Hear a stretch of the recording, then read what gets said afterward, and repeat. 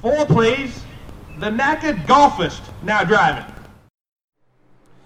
Welcome to the Knackered Golfist. I'm quite excited about this week's U.S. Open from Winged Foot in Mamaroneck, New York. Hope I said that right. But I have been watching some sort of research footage, as I would call it, from watching YouTube videos leading up to this moment where I'm talking. And I have been fascinated with past winners, past champions of the U.S. Open at Winged Foot, predominantly back in 1974 when Hale Irwin won the U.S. Open at Winged Foot. And his score was so astronomically high, it was unbelievable, because it was the year after Johnny Miller shot his 63 at Oakmont, which was the year that he won the U.S. Open, and he shot 63, so they really had to make the 74 U.S. Open extremely difficult, and they did, because the winning score, Hale Irwin shot, it was 7 over was the winning score. And from the video that I was watching on YouTube, there was a bunch of fascinating footage of old golf equipment, old golf players, and you can just see the balata ball flighting in the air. And from what I remember, Hale Irwin, he was such a straight driver of the golf ball. So Hale Irwin was really accurate off the tee, and he was really accurate with his irons back in that time. And I think predominantly he played a cut for most of his career, but he was just so accurate off the tee. I think he was regarded as probably one of the greatest drivers of the golf ball ever to play the golf on tour. And I think it was him, Greg Norman, Calvin Peete was also very accurate. And so from seeing footage of the golf course, just how it's prepared, Gil Hanse brought back probably, if not all, of the A.W. Tillinghast original design of the greens. And from what I was seeing on the YouTube channel or the Golf Digest video, was the greens are actually square, if not rectangular, in most places, and they're so different from any other sort of greens that I've ever seen. I've never seen greens like that. And so the greens, there's got to be plenty of options for folks to put pins to really scare the golfer into making that crucial shot or crucial mistake. And I don't know if sucker pins are the right word, but Winged Foot just looks immaculate for one thing. I was also watching the documentary they did on the maintenance crew with Steve Rabideau, who's the golf course superintendent there, and just the amount of time and effort it takes to prepare a U.S. Open golf course is immense, and that's why it's immaculate. You have your mowing, you have your planning, you have your spraying, you have your soil amendments, you have irrigation, you have fertilizing, manicuring, letting the rough grow, going in there and trimming the rough, making sure everything's sharp, all that stuff, and making sure everybody's doing what they're supposed to do. It's just it's an orchestra of people doing things to prepare a golf course. And the amount of time and effort that it takes to maintain a golf course like that, it really is amazing how much time goes into that. So, and I actually experienced that firsthand when I did an internship at Riviera during the 1998 U.S. Senior Open, because I was working long hours doing important things, and it was just an amazing experience. And so, I didn't do a U.S. Open thing, but a U.S. Senior Open is pretty darn close to how a U.S. Open is prepared. I would say the U.S. Senior Open it might be a tad shorter, and it's also 4 days, because the senior tour events are usually 3 days. But it's a 4-day event, and there's a cut, and there's all this other stuff. But The Winged Foot golf course is just unbelievable. It's I don't know how long it is, but it looks extremely long. It looks extremely, the fairways are so tight. They're tight.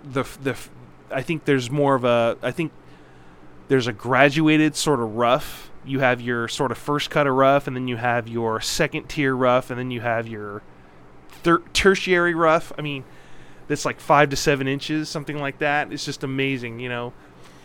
They actually have their rough, you know, healthy. It's just healthy stands of grass, and it's just amazing. You could throw a ball in there, and it'll be lost. And for one thing, with no fans there, it's gonna be paramount for the volunteers to be able to see where the balls are, because there aren't going to be any fans there to tell you where the ball is. So that's going to be one thing to look out for, and I hope they pay those volunteers, and I hope they give the maintenance crew guys a bonus after this thing is all done, because it is such an undertaking.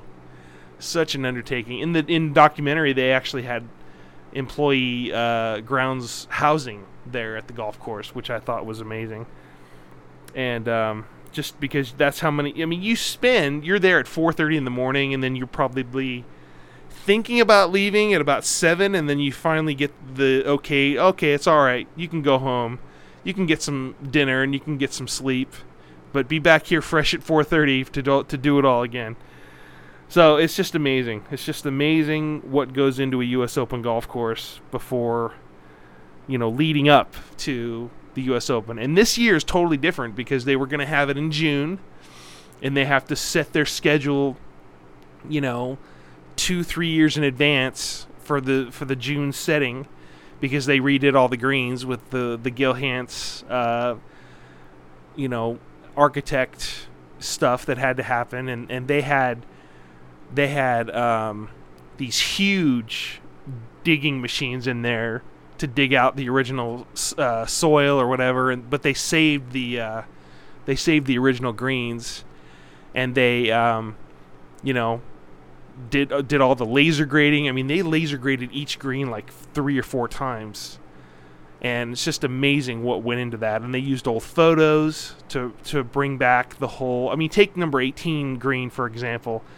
I guess A.W. Tillinghast really wanted to use the 18th green as sort of a stepping stone or stepping stairs to get into the clubhouse, which is kind of I don't know if it was metaphorical, because I have no clue about golf course design. All I know is, you know, by the names, you know, A.W. Tillinghast, you know, Donald Ross, Alistair McKenzie, all those guys. You know, Tom Fazio, Kyle Phillips. Kyle Phillips redid the U.S. Senior Open site in 2015, Del Paso Country Club, and they had the U.S. Senior Open there. So congratulations, Kyle Phillips, on that.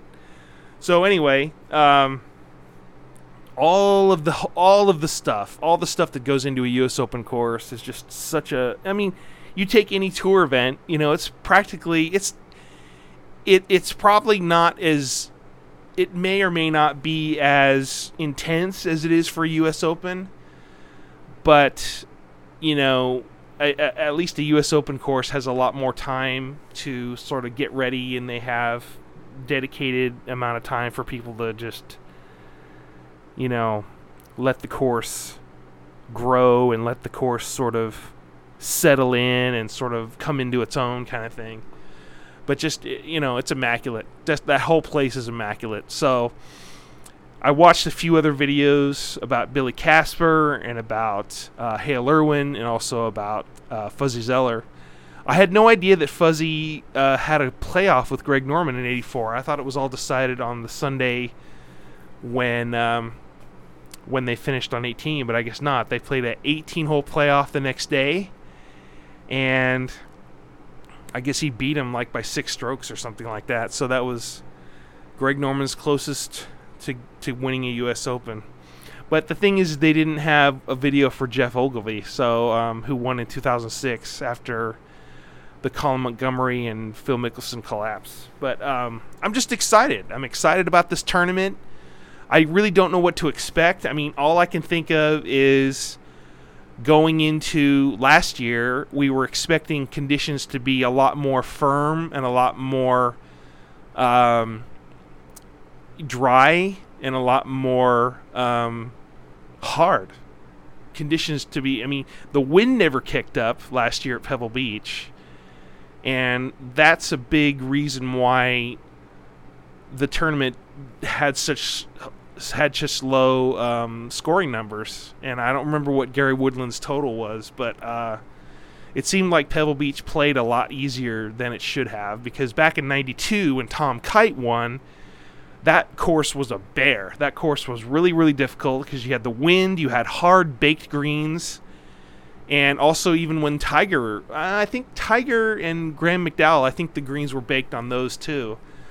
But just for some reason, the greens weren't as baked at Pebble Beach last year as they have been in the past. So I guess there's this new USG guy that replaced Mike Davis, Bodenhammer, I think his name is, and I'm just wondering if that was sort of a gentle sort of, hello, I'm the new USGA guy, and this is kind of how I want things, but yet next year is at Winged Foot, but we'll really bring out the course at Winged Foot next year. And so I'm just excited. I really don't have any expectations. I mean, yes, I do. I really don't want it to rain. I don't want it to rain, and I don't want the scores to be just like a bomb and gouge kind of thing. And I don't think, from the looks of the course on the flyovers, it looks extremely, extremely tight. I mean, they had the story about Billy Casper on the third hole was like 214 yards or something like that, 230 yards, I don't know. But he laid up each day on that hole. And he got a par on that hole on each day, and he won the tournament back in 1959. So, past winners include, I think Bobby Jones won a U.S. Open. It was probably in like 22 or 23 is when he won, about 100 years ago. Can you believe that? Bobby Jones, man. But I'm just excited. I'm excited. I hope there's no rain. I hope we don't have any problems with USGA hassling people on the green like they did with Dustin Johnson back at Oakmont in 2016. I really hope that doesn't happen. I really think with the amount of build-up that's been happening with this course and this event, it'll be great. I'm really excited. I'm really excited about Winged Foot, and I'm really starting to sort of get to know the holes a bit more. I think the holes that stick out to me, I can't remember if there's a bunch of trees that sort of are on the left side of the green on certain holes that I think for an incoming high trajectory shot, I mean, the tree could come into play. And if they tuck a pin behind a tree, you know, you'd have to draw that ball in to get close to the hole. It's like, oh wow, that should be unbelievable. So I think as far as picks go, and so Dustin Johnson's really hot right now. I mean, he had this amount of build-up going into the Masters a few years ago, and then he fell on a staircase. But I've got 6 guys that I think could win. I think Dustin Johnson, Justin Thomas, Adam Scott, Cameron Champ, Bubba Watson, and Tyrrell Hatton. That's who I think one of those guys could win. So anyway, thank you for listening. And as far as coverage goes, I heard that there's going to be like 18 hours a day. I could be wrong. It could be like most of the, if not all day, it'll be between Golf Channel, Peacock Channel, NBC Sports, and maybe the USGA website.